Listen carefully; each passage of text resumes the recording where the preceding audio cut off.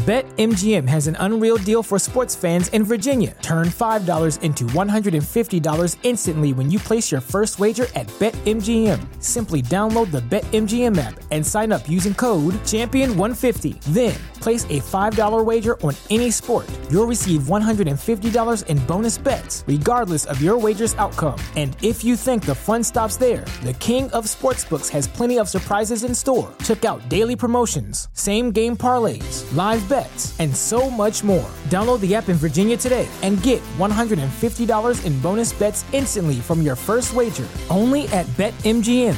BetMGM and GameSense remind you to play responsibly. See BetMGM.com for terms. 21 plus only. Virginia only. New customer offer. Subject to eligibility requirements. Rewards are non-withdrawable bonus bets that expire in 7 days. Please gamble responsibly. Gambling problem? Call 1-800-GAMBLER. Promotional offer not available in Washington, D.C. 20th Century Studios presents Vacation Friends 2, only on Hulu, Friday. Look at us, all together again. We just wanted to give you guys a real honeymoon. Shots!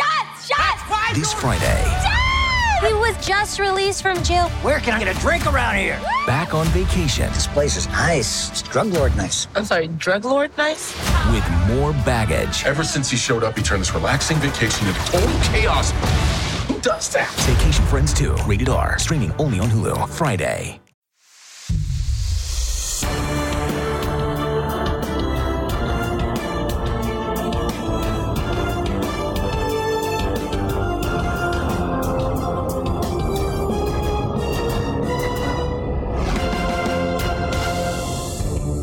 What's going on, guys? Thanks for tuning in to another episode of the Red and Gold Standard podcast.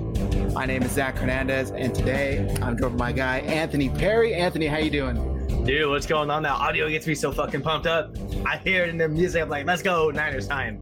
Let's get it. I'm a little biased, but I can't help but think that we have one of the best intros out there. If you guys are tuning in on Twitter, head over to youtube.com/49ershive. Join from there so we can see and interact with your comments. We're not ignoring you. We just can't see anything from Twitter. So youtube.com/49ershive. Go there, share your thoughts. We want to hear them as we break down this 49ers Dolphins matchup. It's going to be a crazy one, Anthony. Clearly, Kyle Shanahan, Mike McDaniel. There's all these storylines. Former 49ers running backs talking shit, possibly not. I don't know, however you want to take it. What's your overview kind of, break it down to me in a couple sentences, main takeaway for this game? I want to say it's a bit of respectful gamesmanship because, you see all the comparisons between mentor and master, Luke versus Luke versus Anakin, right? Or Obi-Wan versus Anakin, like those kind of comparisons. Obviously, Shanahan and McDaniel being the two X factors in terms of coaching. And that's kind of the thing. What makes this really unique is that we don't really see this happen too often, where you have two coaches, one mentor, one master, who are both just having great seasons go against each other. You see, for example, like the Bill Belichick coaching tree, kind of a lot of those guys trickle down, and most of the time they don't pan out that well. Granted, Mike Vrabel is finally having a decent season, or he's been a little consistent, but like another good season. Sean McDermott in Buffalo, another Belichick guy, I believe, is playing pretty well too. But the point being, though, is that, man, it's like, I wanted to think there's some gamesmanship going on. It's kind of what happens in this level of competition, right? You have two very good teams going at it. Will likely make a fairly deep run in the playoffs, regardless of what happens for the second half so far. And you see that, and it's like, man, like these guys are ready to go out there. So I think if I had to summarize it totally, I would say gamesmanship, no doubt. Yeah, man, it's going to be really crazy. And I was trying to think too, like you said, mentor and trainee, whatever the word, student. It's not like Kyle Shanahan has gone against a Robert Saleh, and even if so, he was on the other side of the ball. He's not necessarily like Robert Saleh learned a lot from Kyle Shanahan as far as like how to run an offense or anything like that. It's going to be a crazy battle, and Jesus M said Dolphins are for real. Can't rely on Dolphins to hold Dolphins below 20 points. I think he meant to say, can we rely on the defense to hold the Dolphins below 20 points? They have put up crazy points, Anthony, but they've also kind of allowed a good amount, and that's the Dolphins that I'm talking about. What do you think the 49ers defense is going to be capable of come tomorrow, 1 o'clock? Because the Dolphins have been putting up, 30, 35, 28, like crazy points over the past month or so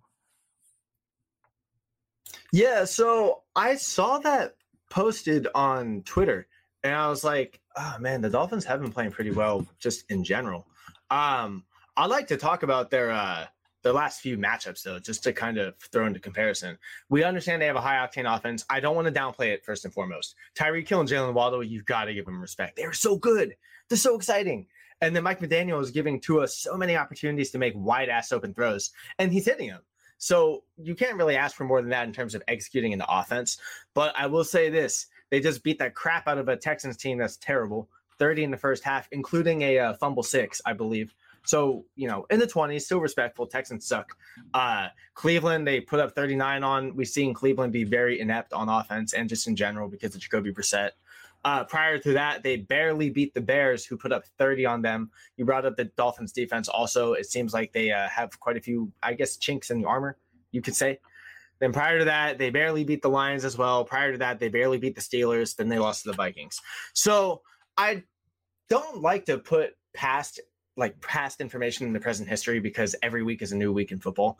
But at the least, you can tell that the Dolphins have been really good on beating competition that they're supposed to. And if they're doing that against that level of teams, I suppose, then was a long time no see. You see that kind of level of play, and you're like, okay, it's respectful, But this was it. Detroit, Chicago, Cleveland, Houston, all bad, all really bad. And again, you can knock the talent to begin with because Tua and Waddle are really good. Tua is playing like a top half quarterback, also really good. They have other playmakers on offense like Trent Sherfield, River Craycraft, Mike Gesicki, Durham Smythe, so other great role-playing guys also. But then you see this kind of information where I think, if anything, more than PFF, more than ESPN's information, I think DVOA is one of the best indicators if you guys want to kind of predict or bet into certain outcomes or things like that, sponsored by MyBookie. If you want to just make those kind of implications for yourself. So, yeah, the Dolphins have beat the crap out of bad teams, as they should. But right now, they're going up against a 49ers defense that is an absolute freight train. And we saw Tua get crushed last week by the Texans, who have a not-so-good defensive line also. So it's a big story through and through. I think to the comment a while ago about 20 points, this is one of those games where the Dolphins might just happen to put up 20, 24. I don't want to downplay it regardless because they have that potential. But a lot of things change the moment you face a really good defense, a really good defense. And I think that's what we're going to see. I agree. A lot of people were saying like, oh my God, they blew out the Browns by 20 points, whatever the hell they blew up, 22. It's like, I don't take anything away from that because a good team does win the games they're supposed to win. But at the same time, it's like they haven't really gone against top tier talent. And hey, to be completely fair, you could say the same about the 49ers. I said it on the recap show against the Saints. Like their one true test this year was the Chiefs. And we all know how that went. Like it didn't go well for the 49ers either. So yes, their defense. And that's the only thing that kind of makes me take a little pause when I'm talking about how great this defense is when they did get some real tests, a real test, I should say, they didn't hold up as well. And I know we could talk about injuries, we could talk about all that stuff, but that's just how the cookie crumbles. Speaking of injuries, we can get into the injury report. It looks like Eric Armstead's going to play. Anthony, what do you think of that? You think he's going to be out there? Yeah, I think he's going to play. With foot injuries, I mean, obviously I'm not the doctor, Matt is, but I just feel like with foot injuries, I wouldn't be surprised if he's on some kind of snap count because he hasn't played in so long. And that's the thing, is that the interior defensive line still hasn't been terrible. I mean, Gibbons has just been absolutely eating, and then they've had a great rotation, including Ridgeway as well, who's also been eating. So that IDL is looking really good. But with Armstead coming back, man, if he even looks like half the person he did last season when he was playing against the run, for example, oh, man. I mean, the Dolphins are already kind of 50-50 with running the ball to begin with. I don't think they're that good, personally. They added my hero, Jeff Wilson. It's okay. I'll be rooting for him on the side. For those of you that don't know, I love Jeff Wilson. But he really hasn't been running that well, truly. Raheem Mostert's been banged up. It sounds like he's going to be back. But, I mean, we'll see how long that really lasts for because we know how his injury history can go also. So with Armstead being back regardless, I think this will truly be a really big test for the secondary. Zach, I like your thoughts on that also because we've seen the Niners secondary has been good. they've been serviceable. Charvarius Ward's having another great year, but then opposite him, whether it's Lenore, if Ambry's getting snaps, or Jimmy Ward in the slot, God forbid, it's been kind of a toss-up, I say. So what do you think? Do you think the secondary is kind of the biggest, I guess it would be the biggest outlier? 100%. And it makes me a little nervous, I'm not going to lie, because that's where the Dolphins' true strength on offense is. It is that passing game. I should have pulled up the tweet, but there was a tweet talking about Tua on like third down, Tua when there's 7 minutes left in the game and it's within 7 points, Tua, on passes 10 yards down the field. He like leads the NFL in completion percentage. I forget. It's like sub 70%, but it's really high on passes 10 yards down the field. And that's because receivers like Tyreek Hill and Jalen Waddle make his job so much easier. I mean, Tyreek Hill, arguably the fastest player in the league. It's so hard to cover that guy. And it's like speed is kind of the one thing the 49ers defensive backs struggle with. We don't have that speedster in our secondary. So I'm a little concerned. And even if Charvarius decides to shadow Tyreek Hill, Jalen Waddle is 100% more than capable to take a top off a defense, do some damage on his own. I believe they're both top 5 in receiving yards this year. So that's my biggest concern is, can the 49ers secondary hold up against arguably the best receiving core, at least for sure the best receiving duo in the NFL, when Tua is playing as well as he's been playing over the past 5-game winning streak that they're on? Do you think they'll fare okay? The secondary, how do you think the 49ers, let me ask you this, actually, this is a better question. Can the 49ers win this game while still allowing Tyreek and Jalen Waddle to go off? Before I answer that, what's going off to you? Like if one or both of them get 100 yards? Or say Tyreek 115 with a touchdown, Jalen Waddle, 70 yards and a touchdown, both having 5 to 7 catches, close to 100 yards, and possibly even both a touchdown. Is that the recipe for a 49ers can still overcome and win, or is that looking like a Dolphins dub to you? When you put it that way, it gives me a little bit of confidence in the Niners defense, because I feel like if the Dolphins can't really run the ball well, and we're expecting Tua to pass, obviously, to his weapons, we can expect their passing game to get at least 14 to 17 points, including putting them in field goal range. And then from there, if the Niners can shut down the run, then I think it's kind of a little more viable for San Francisco as a whole. But man, it's, it kind of begs and hopes the question if the Niners can limit their own turnovers as well.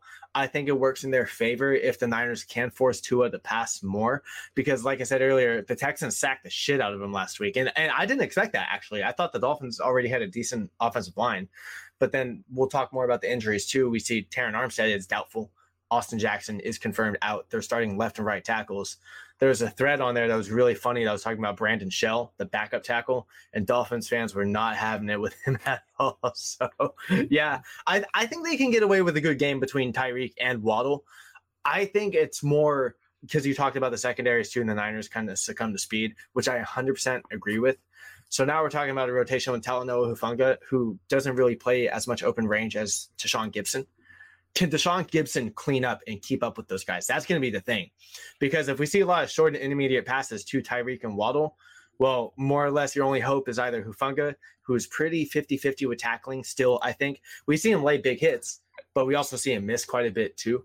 And then that kind of leaves Deshaun Gibson. What does he have in the tank to really clean up and be able to be responsible for that speed over the top? So that's kind of one of the biggest players, I think, in our secondary, if I were to highlight anyone in whole. But I think the Niners can get away with a little bit of a good game between both of them. But if we're talking like Ty Hill, 150, 2 tuds, and then Waddle throws in another like 7 for 70 and a touchdown also, then you're talking 21 points off that alone. And a Niners team with Debo, who's questionable, and we always see him in and out. Trent Williams, who's now questionable, also in and out. CMC with knee irritation, but it sounds like he'll play. It gets a little scary, it gets a little bit scary, but cautious optimism. Yeah, I mean, I think the 49ers would be able to withstand, and I'll pull up the tweet. Interesting. Matt just texted saying Mitchell to injured reserved. I don't know if that's been reported yet. We're doing it live here. If so, that is very unfortunate, but the timetable was around the beginning of the year. Yep. Adam Schefter just tweeted the 49ers have officially placed Elijah Mitchell on the injured reserve list.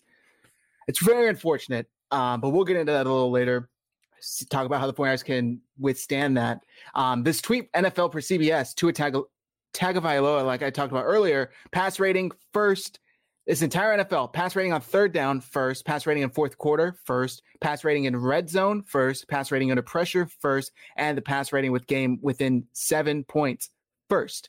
Like, the guy's just playing unbelievably well. What Mike McDaniel has done for Tua is, it goes without saying. The proof is right there in the pudding. So I think the 49ers, to answer my own question, I think they could overcome Tyreek and Jalen both going off, only if they're able to keep them out of the end zone. Because we saw, just like DeAndre Hopkins, he had over 100 yards. Freaking, what was it, Greg Dortch? He was torching the 49ers secondary too. But the 49ers whooped the Cardinals because they were able to keep them out of the end zone ultimately. So as long, between the 20s, sure, go off. But as long as they hold once you get into the red zone, force field goals, that I think the 49ers can overcome and still win. It's placing a lot of pressure on the defense, so I'm hoping the offense shows up tomorrow, because I don't know how many times they can continue to hope for a second half shutout. We've gone 4 in a row. I don't know if they can keep doing that. Let's get into the injury reports, and then we'll move on. Let me share them. I pulled them up. This is courtesy of 49ers Web Zone. So the 49ers out Elijah Mitchell. Obviously, he was just placed on injured reserve. Questionable. You have Spencer Burford with an ankle injury, Charles Omenihu with a knee injury, Deebo Samuel with a quad injury, and Trent Williams, who is suffering back spasms, I believe, yesterday morning in practice. Flip over to the Dolphins. Tackle Austin Jackson is out with an ankle injury.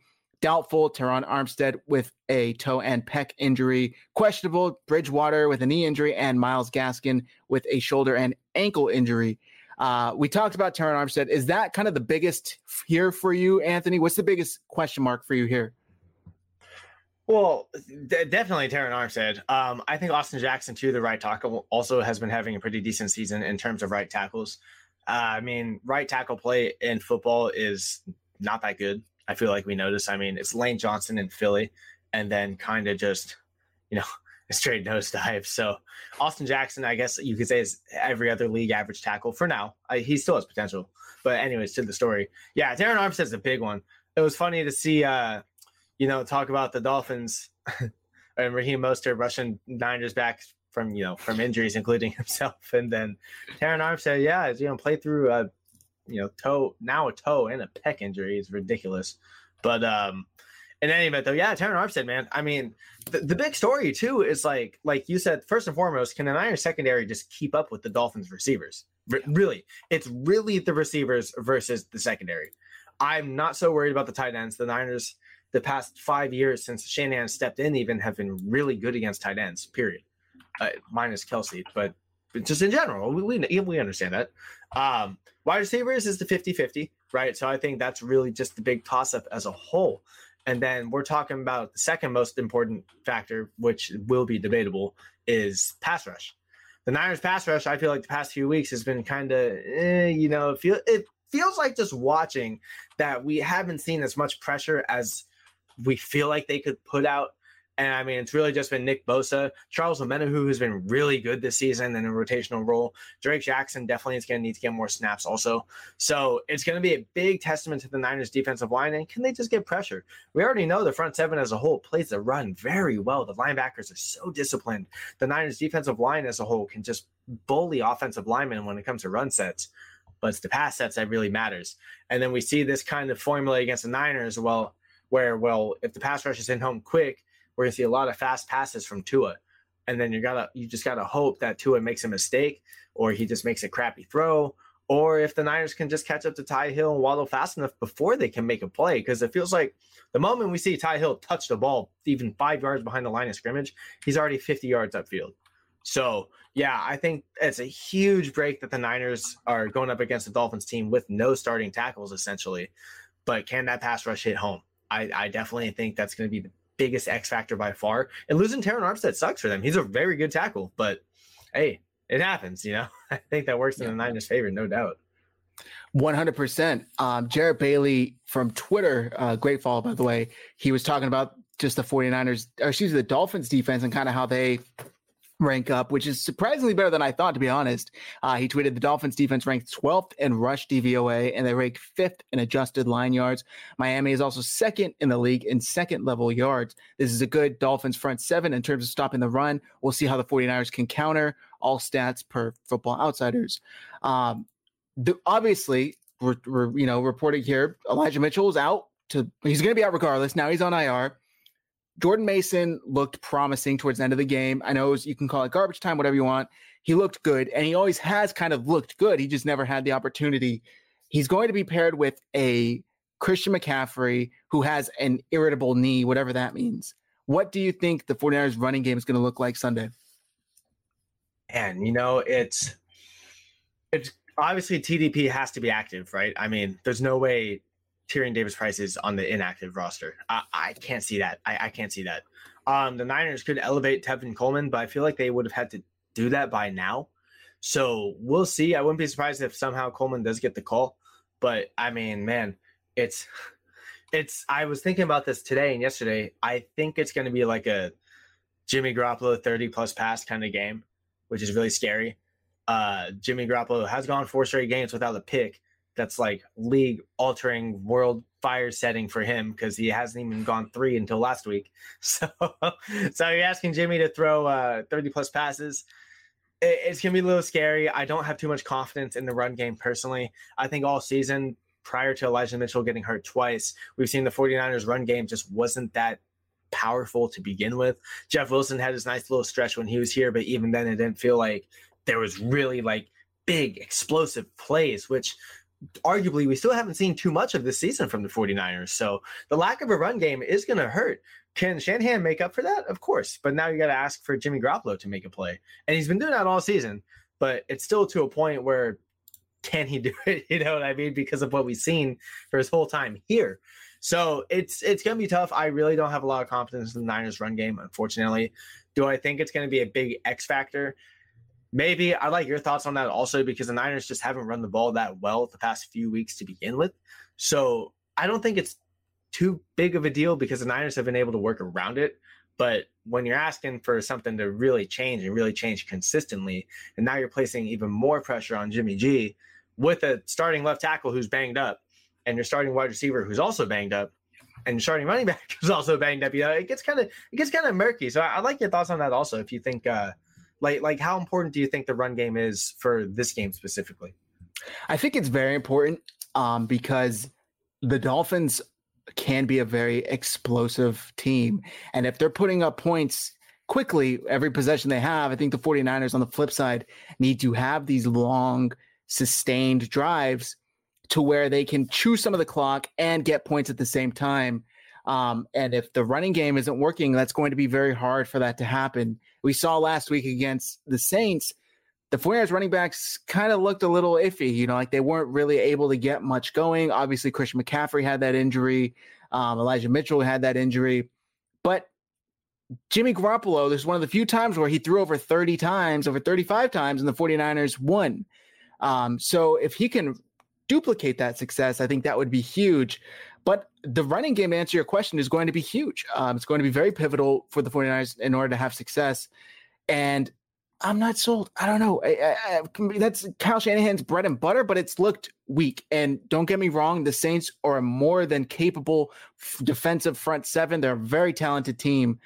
But I would have liked to see a little more from the 49ers rushing attack. I don't remember what they finished with, but it wasn't much. And they leaned on Jimmy Garoppolo heavily to win this game. And that's something I'm never comfortable with. As regardless of how good he's played over the past 4 games, I'm never comfortable leaning on Jimmy, unfortunately. How concerned are you with Christian McCaffrey and that knee irritation, with air quotes? I'm saying that. There's no I in team, but there is one in Indeed, and that's the hiring platform that you need to build yours. When you're hiring, you need Indeed. Instead of spending hours on multiple job sites searching for candidates with the right skills, Indeed's a powerful hiring platform that can help you do it all. One of the things I love about Indeed is that it makes hiring all in one place so easy because Indeed does the hard work for you. They show you the candidates whose resumes on Indeed fit your description immediately after you post so you can hire faster. Join more than 3 million businesses worldwide that use Indeed to hire great talent fast. Start hiring now with a $75 sponsored job credit to upgrade your job post at Indeed.com/Blue Wire Sports. Offer good for a limited time. Claim your $75 credit now at Indeed.com/Blue Wire Sports. That's Indeed.com/Blue Wire Sports, and support the show by saying that you heard it on this podcast. Indeed.com/Blue Wire Sports. Terms and conditions apply. Need to hire? You need Indeed. NFL Sunday Ticket is now on YouTube and YouTube TV, which means that it just got easier to be an NFL fan, even if you live far away. Like maybe you like the Bears, but you're hibernating in Panthers territory. But with NFL Sunday Ticket, your out-of-market team is never more than a short distance away. Specifically, the distance from you to your remote control. NFL Sunday Ticket, now on YouTube and YouTube TV. Go to youtube.com/presale to get $50 off. Terms and embargoes apply. Offer ends 9/19. No refund. Subscription auto renews. So before that, the Niners only ran 96 yards. I guess if you take away Jimmy's 4 carries for 4 yards, it was 25 for 92. So the Niners averaged about 3.5. That's really bad. That's really bad. So now you're talking about a banged up CMC. We saw his potential when he had that big blow up game with the passing, touching, and receiving touch, or the rushing and receiving touchdown too. And we kind of haven't seen too much of that since. I think Kyle is still finding ways to get CMC kind of more involved in the offense. But now you're talking about a game where they really need CMC to step up, because now you're basically asking your running back version of Deebo Samuel to shoulder the load. And we've seen a really inconsistent George Kittle in the passing game this year. Even run blocking and pass blocking as well. Kittle's been kind of 50-50. I think last week or the week before he got called for a couple holdings. So It happens, don't get me wrong. But you're asking for CMC and a really big playmaker in the offense to, one, to stay healthy, and two, be able to execute. It's a little concerning with knee irritation, man, because that stuff flares up. CMC could be fine and look great for 5 plays, and then the 6th play, it's, the knee's acting up again. Questionable second quarter comes up, and then he's out for the game. So, I'm personally concerned, because the last few weeks we've seen the Niners finally had good injury luck, right? Prior to the Saints game, they had great luck. And then the Saints game happens. And then now Trent, during practice, but Deebo gets banged up, CMC gets banged up. And now you're asking a lot from other offensive playmakers who should be executing. Ayuk has. Kittle's been 50-50. With other guys being banged up and CMC being the biggest factor because he's a running back. Oh man, I think on like a level, I'm at like a 7 out of 10 in terms of concern. Just being real, it's tough to lose a player like that. It really is. He's a big influence for how good the offense can run. Yeah, I agree. And when we saw CMC get injured, by the way, shout out to Warriors World. I got this awesome CMC hoodie from them. Came in. We saw him get injured, and he did not look comfortable after that injury. He was kind of iffy on, can he plant it? I think maybe he wasn't sure about the severity of the injury. Clearly, he felt good enough to come back, but he looks different. I'm hoping we don't get that version of him. Hopefully, we get a comfortable, fluid, flexible CMC tomorrow versus the Dolphins. Let's talk about this running back drama. I got to bring it up. Hung Fat, I know somebody else asked earlier about it. Clearly, it's been a talk, and if I'm the 49ers, this is locker, poster board material or whatever. This was a report from Ty Dunn, and I'm curious what your thoughts on it. I'm trying to pull it up, but in the meantime, what was your overall take on Raheem Mostert, basically implying that the 49ers rush players back from injury, use it against them if they want to sit out, when it's time for the next contract negotiation. They use that against the player. What was your take on it? 2 parts of it. One, with the contract thing. I mean, business is business, man. The reality of it is that teams who are operating multi-billion dollar industries like the Niners are still going to find ways to penny pinch. That it's just how shit goes. Like that's just the truth. I don't like it. No one likes it, but that's just how it goes. So if him, for example, was coming off his injury and the Niners are trying to save money by saying, well, you do got knee injury issues, that's just how businesses operate. That's just the reality. It's fucked up. I don't like it. I'm not trying to condone it, but it just happens, I mean, if I get a concussion during work, and they're trying to replace me and then negotiate my salary lower because I keep getting hurt. Well, it happens, you know. But the rushing back the injuries part thing, man, I mean, that's another thing personally that I've been thinking about quite a bit, because it's just, we know the Niners' intensity during their practices. They practice very hard. I won't be surprised if there's more guys on the team who just have a lot of nicks and knacks, even more so than any other team would. We heard about this years ago with the Steelers. Is Chase Claypool's ex-teammate or whatever, who was on the P squad for the Niners, was talking about how they just played super hard and then they were trying to get guys through injuries, which, you know, back then, and then I mean back then, like 90s, 80s, 70s, yeah, I'm sure the 2000s, I'm sure that was so normal, you know.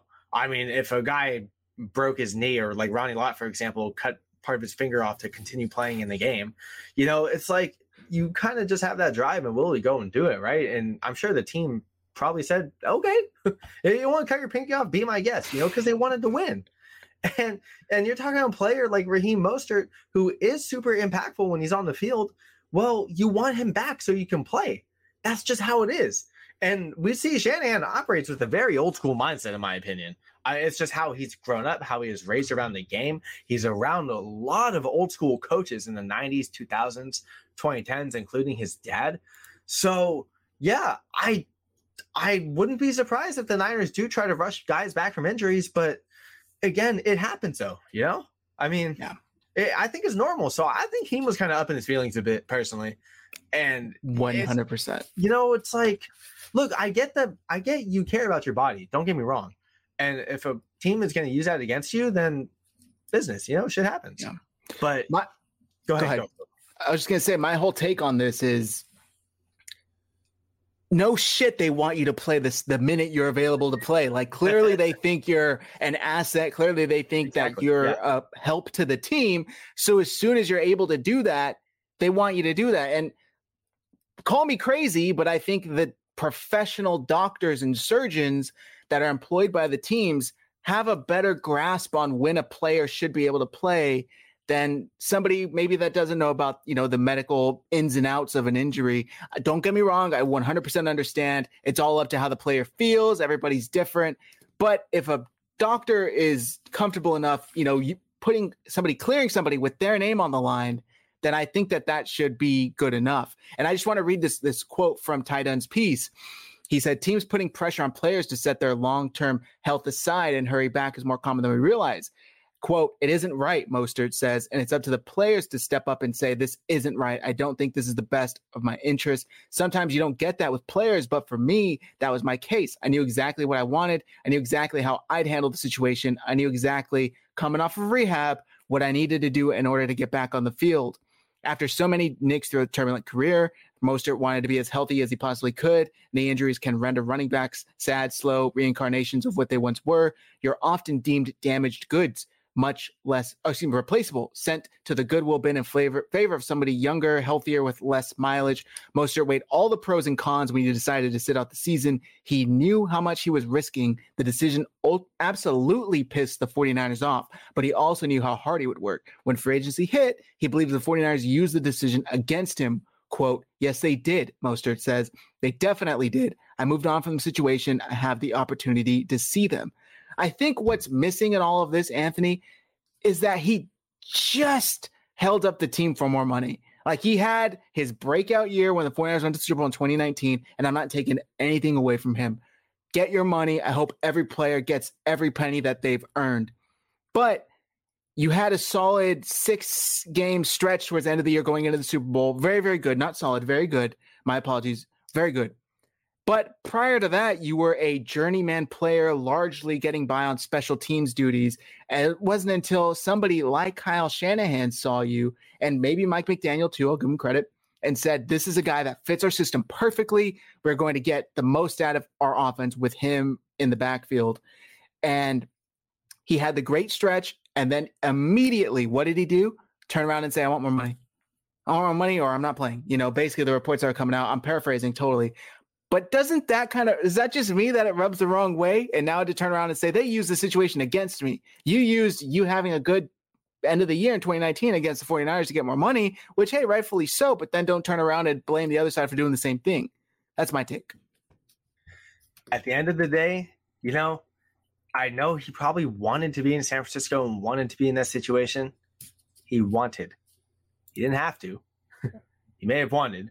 But if he really found that as that much of an issue, man, and you really think it's that bad, like how it's coming off in this, go to a different team where you feel like they're going to treat you better. Yeah. Like you say, he had a great season, and I'm sure the Niners obviously wanted him back. But if you're not liking the contract negotiations, then it's like, where's your own personal line? I mean, obviously he's putting his body on the line as it is, right? But if you're getting these feelings that they're rushing you back and not putting your body first, and that is as big of an issue that he's making it in this, he should have never came back to begin with, if it really felt that way, So, yeah, I mean, hey, when you're talking money, man, he wanted to get his money, but he really turned his back on the Niners and then wanted to, go about it this way when the Niners essentially gave him probably what was the best bag possible. But to go about it that way, man, I was not a fan. Not a fan of that one bit. 100% agree. And then Jeff Wilson, also, who was just traded a few weeks ago after the 49ers acquired Christian McCaffrey, also shared his thoughts with Tyler Dunn. And this is for more of the article. Nonetheless, Shanahan refused to delete the running back Tinder app on his phone and kept swiping right. Quote, they had to make a business decision, Wilson says, and I had to make a business decision. Yeah, there's love and relationships around here, but at the end of the day, it comes down to business. People are going to do what they've got to do. That's what it was with both parties. No hard feelings. Could have gone the other way a year or two ago. I probably wouldn't have said anything. I just kept my mouth shut and took it. Just like they spoke out about that, I can do the same. Even a blind man can see what we're doing. They're still a great team. I'm not taking anything away from the 49ers. They're one of the best teams in the league. I've been around them. I practice with the players, but at the end of the day, you've got to do what's best for you. I've got a family to feed. I'm the first person to make it in my family, so I have to do what's best for me. While I 100% agree with Jeff Wilson going to Kyle Shanahan and John Lynch after they acquired Christian McCaffrey and saying, hey, it looked like I was in line to have this big year and earn a contract off of it. I was leading the team in rushing. Now you just got, a top 5 running back in the NFL. Clearly my stats are going to be diminished. Trade me somewhere where I can shine and get that money. And the 49ers said, sure. They could have easily have said, no, we have an injury. I don't want to say injury prone, but a running back who's dealt with a good amount of injuries in his short time here in Elijah Mitchell. We're going to need you and we're going to keep you against your wishes. They gave in and they abided by his wishes. They sent him to Miami, a good system where he's thriving. I shouldn't say thriving. He did well immediately. He fits in perfectly. And I just love how it's like it's a business decision, yet you are taking it personally. Like, let's be honest, this does irk you the wrong way. What's your take on Jeff Wilson, your God? He kind of been saying the points I've been making throughout this. It's like, it's business decisions, I mean, you cleared it up yourself too. It's like the guy wanted to get his money, and he was in line to make some decent money in terms of a running back. But, now he's in this position in Miami where he gets his chance. And both sides made out. I mean, the Niners turned an undrafted free agent who also had health issues, was very inconsistent in terms of one play where he would have great stretches and then not so good stretches. And then 2 was pretty much a backup for a 5th round pick. Like, that's really impressive.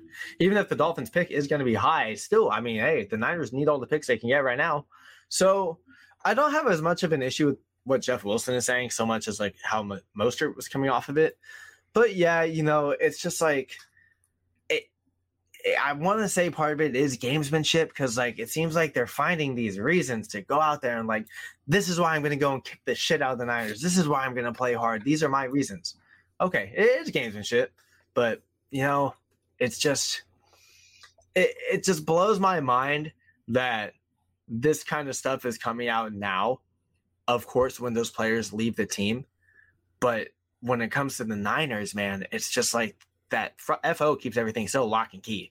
You don't hear really former players leaving the organization talk like this, So both guys, regardless, I think are really pressed about something. But I mean, hey, you said it earlier in the show, man, it's bulletin board material for these guys, especially the quote that's on this tweet here, which Raheem Mostert came out and kind of denied that and said his words were taken out of context. We have way better talent here. It's going to get spooky. We have a quarterback who can actually sling it. Now, he went on KNBR and said that he was talking about the talent in Miami compared to years past, which he wasn't a part of. So I don't know why he would feel the need to comment on that. And that nothing against Jimmy. He's family with Jimmy, you know, his wife and Jimmy's brother-in-law's wife are brothers are best friends, and, you know, yada, yada, yada. They went to their weddings. What do you take from this? This is clearly a shot at Jimmy Garoppolo. That's how I took it.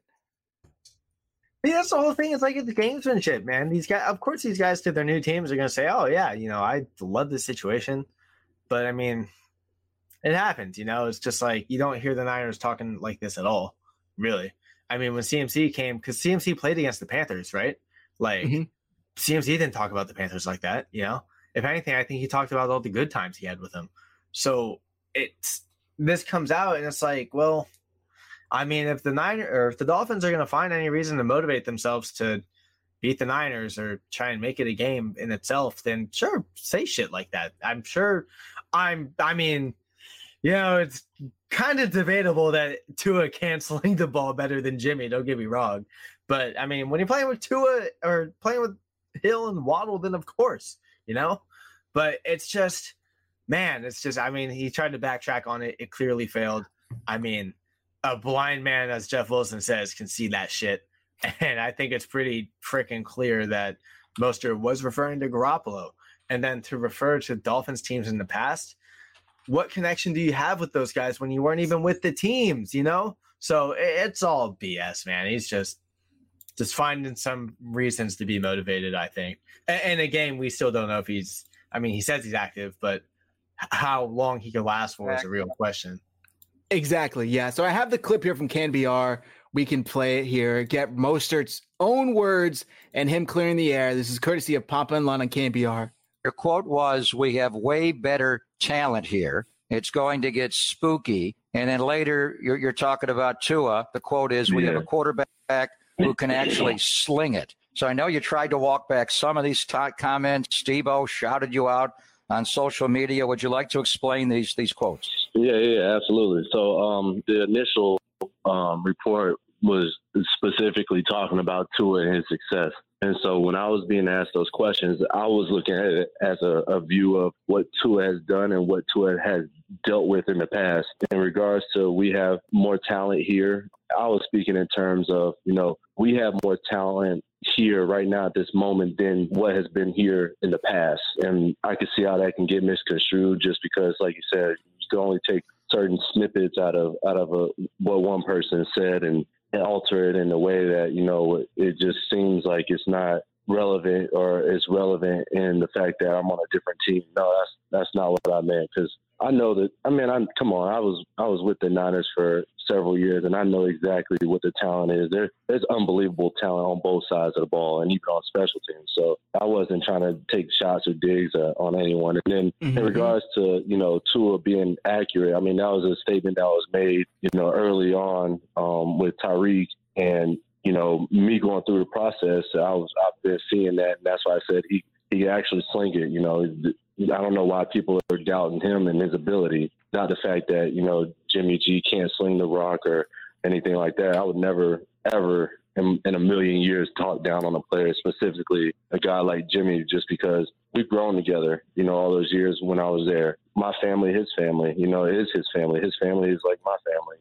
I've been to his brother's wedding. His sister-in-law and my wife, Devin, are like the best of friends. And my wife can't wait to be in San Francisco to meet up with her this weekend. So, you know, all those things, man, is just people just don't understand I understand the severity of the message, but it wasn't directed towards any one specific person or any group of people. It was specifically on the past and the present of what Tua's success and his failures have had, you know, prior to us being together. What's your take? What I'm trying to BS, and you just have this certain tone when you're trying to fill in words, you know, where you're trying to just find anything you could say on the moment, and it's those little like pauses and jitters and the kind of little like in between the statement that you're trying to run on. Like the second half of that, when he was talking about family, like, yeah, I mean, I'm sure he wasn't wrong about that. I'm sure that is how he feels. But man, that first half though, it's like, yeah, I mean, yeah, no, this is what I meant. But I mean, it's like, it's like, nah, I mean, of course for him, if I was in his shoes, I wouldn't want to go out and publicly say how I feel. Obviously, it's just not the thing to do. But I mean, man, you kind of dug yourself this far into this hole. Just say it with your chest, Let's get on. If you think Tua is better at slinging the ball than Jimmy, then say that. It's how you want to believe it, If he came out and said that, everyone would be like, oh shit, because Jimmy's having a good year. But it's debatable because Tua also has been playing really well too. So if he would have just said that, like, yeah, Tua's been playing really well, or if he said it in that context out loud, then this wouldn't be an issue. He could have just said, oh, Tua's been playing as good or better than Jimmy, or Tua does these things that really elevates the offense, and put it in that manner, and it would have been like, yeah, this works. But no, it's just you say it in a behind closed curtains interview when it comes out like this, and now you're just digging yourself deeper and deeper trying to get out of it, and it's just it doesn't look good, man. It really doesn't. But at least it's shut, hopefully. If this is bulletin board material for the Niners, and that's what they need. But man, Mostert, you just had to keep your mouth quiet, Just had to say that. That's all. My take on this is, even if you do know, or excuse me, even if your words were taken out of context and that quite wasn't what you meant, he's been in the league long enough to know how this can happen when speaking to reporters. From the looks of it, I don't have a subscription to Go Long TD, Tyler Dunn's, Substack or website, whatever it is. But from the looks of it, this is a pretty in-depth piece. This is a pretty in-depth sit down and discussion where however they talked, and he could have made it clear, this is nothing against, my previous team or previous quarterback. And I just want to talk about this because, let me see. Emiliano said Bourne, Tart, Mostert, Wilson, etc. have all said something untoward in varying degrees about the Niners after they left. Something might be up with the Niners if this many people have something to say. People are having selective memory about things, apparently. All I'm going to say is all of those players had their best times, and maybe the book's still out on Mostert and Wilson with the 49ers, and then left and did nothing. Kendrick Bourne was essentially signed to be like a wide receiver 2, borderline 1 in New England, and that didn't really pan out. All due respect. He gets benched, and Bourne gets benched. He got benched. Wide receiver 4 and 5 now. Tart went to Philly, got cut, didn't make the final roster as an undrafted, or is a free agent right now. Right. And Mostert and Wilson are both, on Miami's team and playing well. Sure, I'm not going to take anything against them, but they're both hurt in varying ways. It is possible that the 49ers, maybe they're a little tough negotiating contracts. Maybe they're unfair. Maybe they do use these injuries against these players. But in Mostert's case, I would just like to remind people how little he played after holding up the team for more money. Like, he had the 2019 season, held up the team for more money. I believe he only played a few games in 2020. And then last year he got injured in game one of the year, and then could have rehabbed and made it back for the year, but decided to have, if I remember correctly, a full ACL surgery type clean out and missed the entire season. So after the Super Bowl, I think he played roughly 6 to 8 games in the following 2 years. And I would imagine the 49ers would probably have said, we want to see you play at that level consistently before we can give you the contract you're asking for. And I don't even remember what he got from Miami. It wasn't a crazy amount. But we don't have to talk about any more about this. It's kind of a little longer than I expected. Final thoughts on this, Anthony. Are the 49ers in the wrong here? No, because at the end of the day, it's business. What can you do? Everyone can complain about morals and ethics and how the Niners operate, and so be it. This shit was happening in the 70s and 80s and 90s and 60s and 50s. I can guarantee you that for football. So teams are going to do what's in their best interest. That's the bottom line. I think no one player is bigger than the team. It's a whole collective, including front offices, even if they don't play. And if they're looking out for their 53-man roster and trying to see what the best way is to construct it, mind you, the Niners, for as long as they've been healthy, when they're healthy, are constructing playoff rosters. That's just reality. And if Mostert wasn't in their picture, or if he was and it wasn't at the contract that they wanted, then see ya. That's just business. It happens. I'm sorry. There's no feeling bad for Mostert. I don't know why. I really don't. I'm happy for everything he did for the 49ers. But, like, dude, like, you know, it's business. Shit happens. If you get your feelings out of the way and realize this is what the team is doing for their reasons that are outside of yours, I'm sorry, the multi-billion-dollar organization is going to trump the 2 to 3 million per year player, you know? Yeah. And that's just how it works. That's my final thought. Business is business. I agree. I don't think either should have taken it personally. If you're Jeff Wilson, you can't honestly sit here and tell me that the 49ers shouldn't have acquired Christian McCaffrey because they have, you know, it's like, come on, let's be honest. You know, this is like Nick Mullins, CJ Beathard being upset when the 49ers traded for Jimmy Garoppolo. You know, at the time was the better talent. I don't think this is anything but players taking things personally. And yeah, the team has to look out for itself. This is very common knowledge. Let's wrap this show up. We're going about 50 minutes. Overall takes on the 49ers game. Finish the sentence. 49ers will win if. The 49ers will win if Jimmy Garoppolo plays a clean game of football.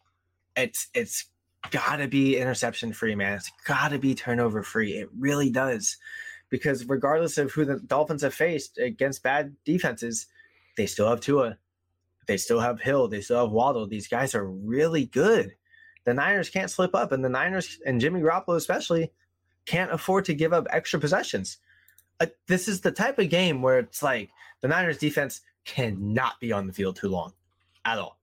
God forbid the secondary gets tired or the pass rush gets tired and you give Tua time. We saw those fourth quarter stats, man. That's no joke.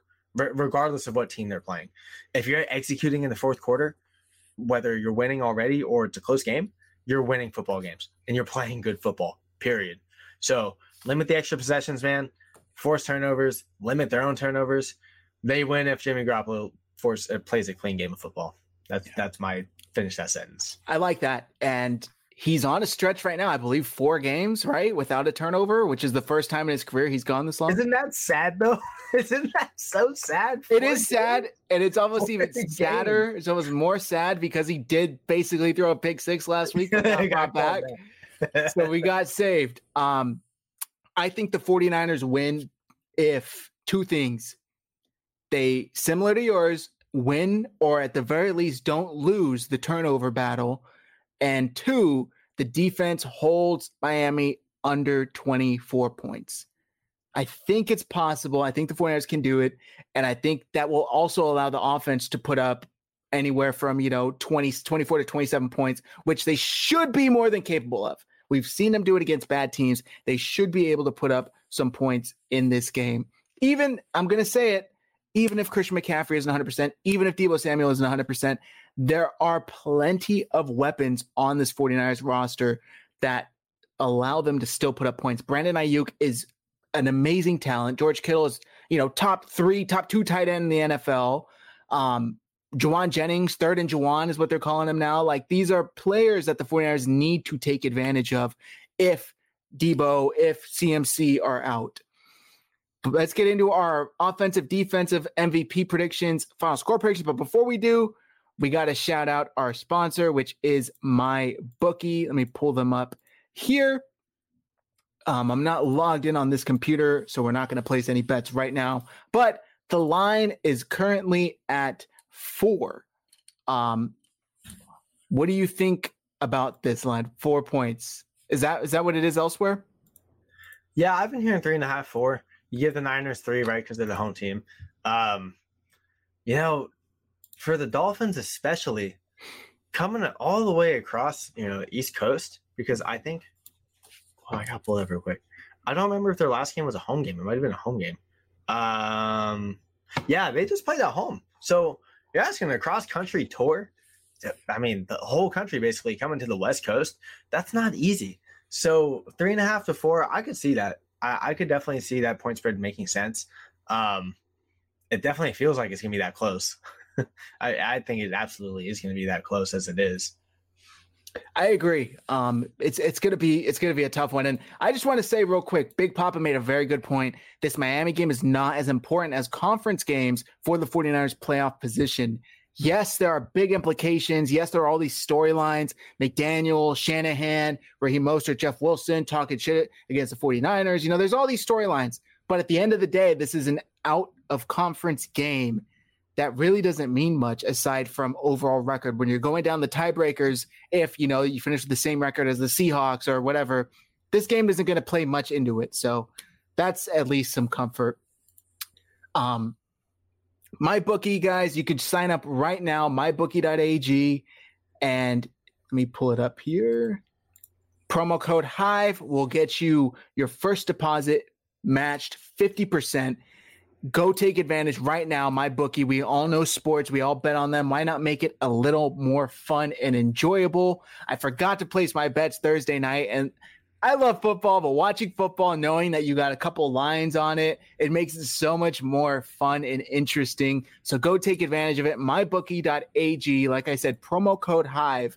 And they don't show the props up top until closer to kickoff. But I'm going to share you my bets. I don't know what the odds would be because they're not here yet.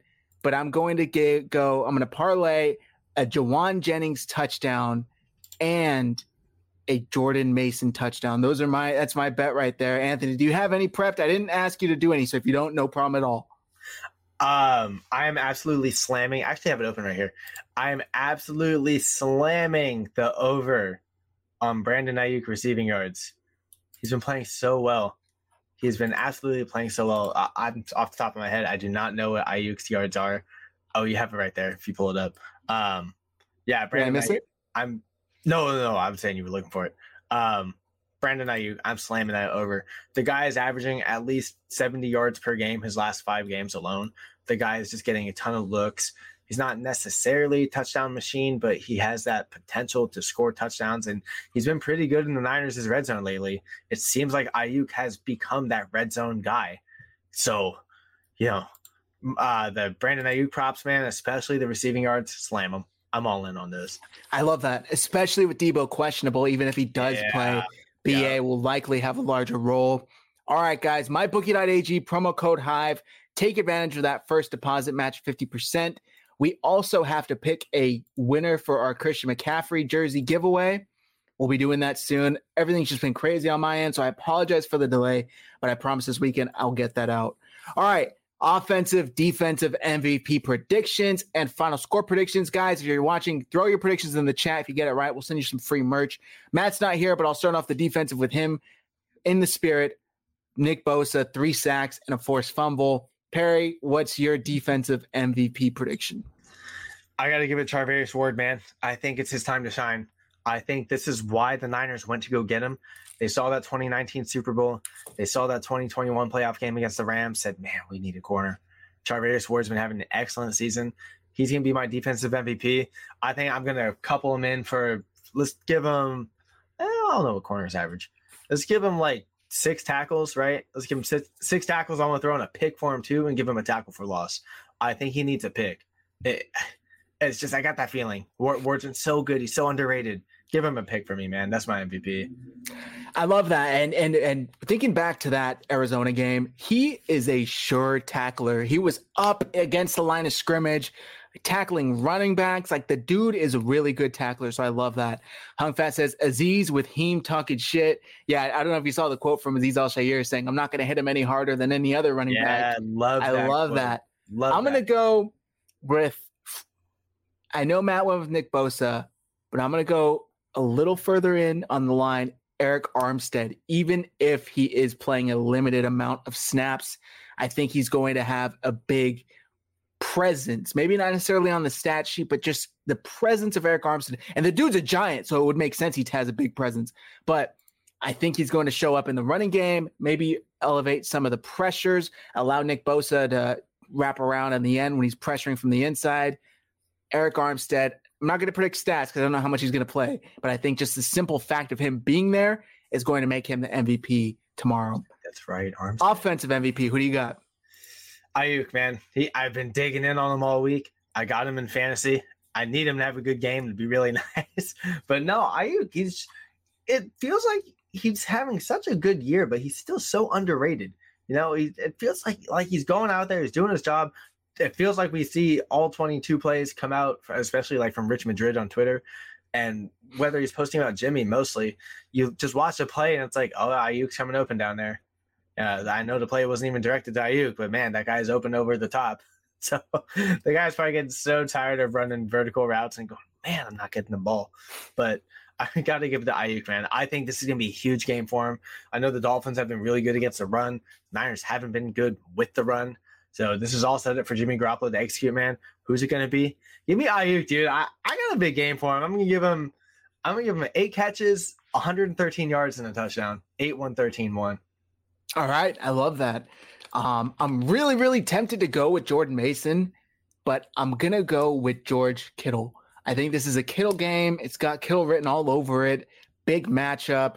2 good tight ends, Mike Gesicki and George Kittle. I think Kittle is going to go off with Debo's absence, and I'm going to say 6 catches for 70 yards and a touchdown, and his usual, run block antics that we get from a George Kittle.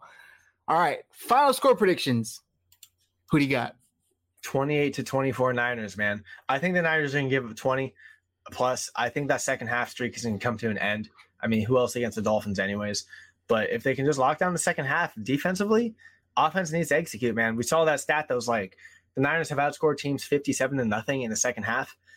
Well, I think in his last 4 or 5 games, the Niners offense hasn't been that good in the second half like we've seen regardless. No. I think that one outlier is the Arizona Cardinals game. So, if the Niners can score in the second half, man, so be it. But 28-24, I think that Jimmy is going to continue to have a great game. I think the Dolphins are going to get theirs. Don't get me wrong. But, man, it's going to come down to turnovers. If the Niners can win that battle or at the least not lose it and just tie it, I think the Niners have the potential for 28. So, yeah, 28-24 Niners. You got to give me that. Okay. All right. I'm really struggling with this one, but I'm going to go 30-27 Niners. I think the Niners maybe a last-second field goal. I don't know. This is going to be a tough one. It's going to be a close game. I could see it going either way. I'm going to let my bias take over and my fandom take over and pick the 49ers. But that's it, man. That's the show. This is a great show with you, Anthony. I appreciate you coming on. We got to have you on more often. Guys, drop your final score predictions. You can tweet them at us right before kickoff. If you get it right, we'll send you something. Anthony, any final thoughts? Let the folks know where to find you. Guys, it's good to be back on the show. Zach, you know where it is. Have me on as much as you'd like. Guys, follow me on Twitter at It's Anthony Bre.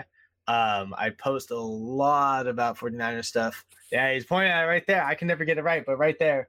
49ers stuff, fitness stuff. But I'm always talking Niners, guys. Hit me up, follow, chat it up with me. I love talking about the game in general. And again, Zach, thank you so much for having me on this show. It's always so much fun. We'll definitely be talking post-game, and hopefully we'll be talking good words on the post-game. But yeah, man, thank you so much. It's all love as always. Zach, take it away. All right, guys, I appreciate all of you guys tuning in, spending your Saturday afternoon with us. I hope you guys all had a wonderful Thanksgiving. Hope you're getting ready for Christmas coming up. Hopefully the 49ers give us an early Christmas present tomorrow. By the way, speaking of Christmas presents, my pops totally hooked me up with this Nick Bosa autographed black jersey. Unfortunately for Fred, I only have one of these frames. So I'm going to have to swap it out. Sorry, Fred. You've been in there for over a year, so now it's Bosa's time to shine. Thank you, Pops. I love it. I appreciate it. And everybody in here, I hope you guys enjoyed the show. Thank you, everybody. Hit like, hit subscribe. It really does show support. If you're watching after, still leave a comment, even if you're just commenting the comment for the algorithm. We appreciate it. Thank you, everybody. Have a great rest of your weekend. We will see you tomorrow after the game. Until then, take care.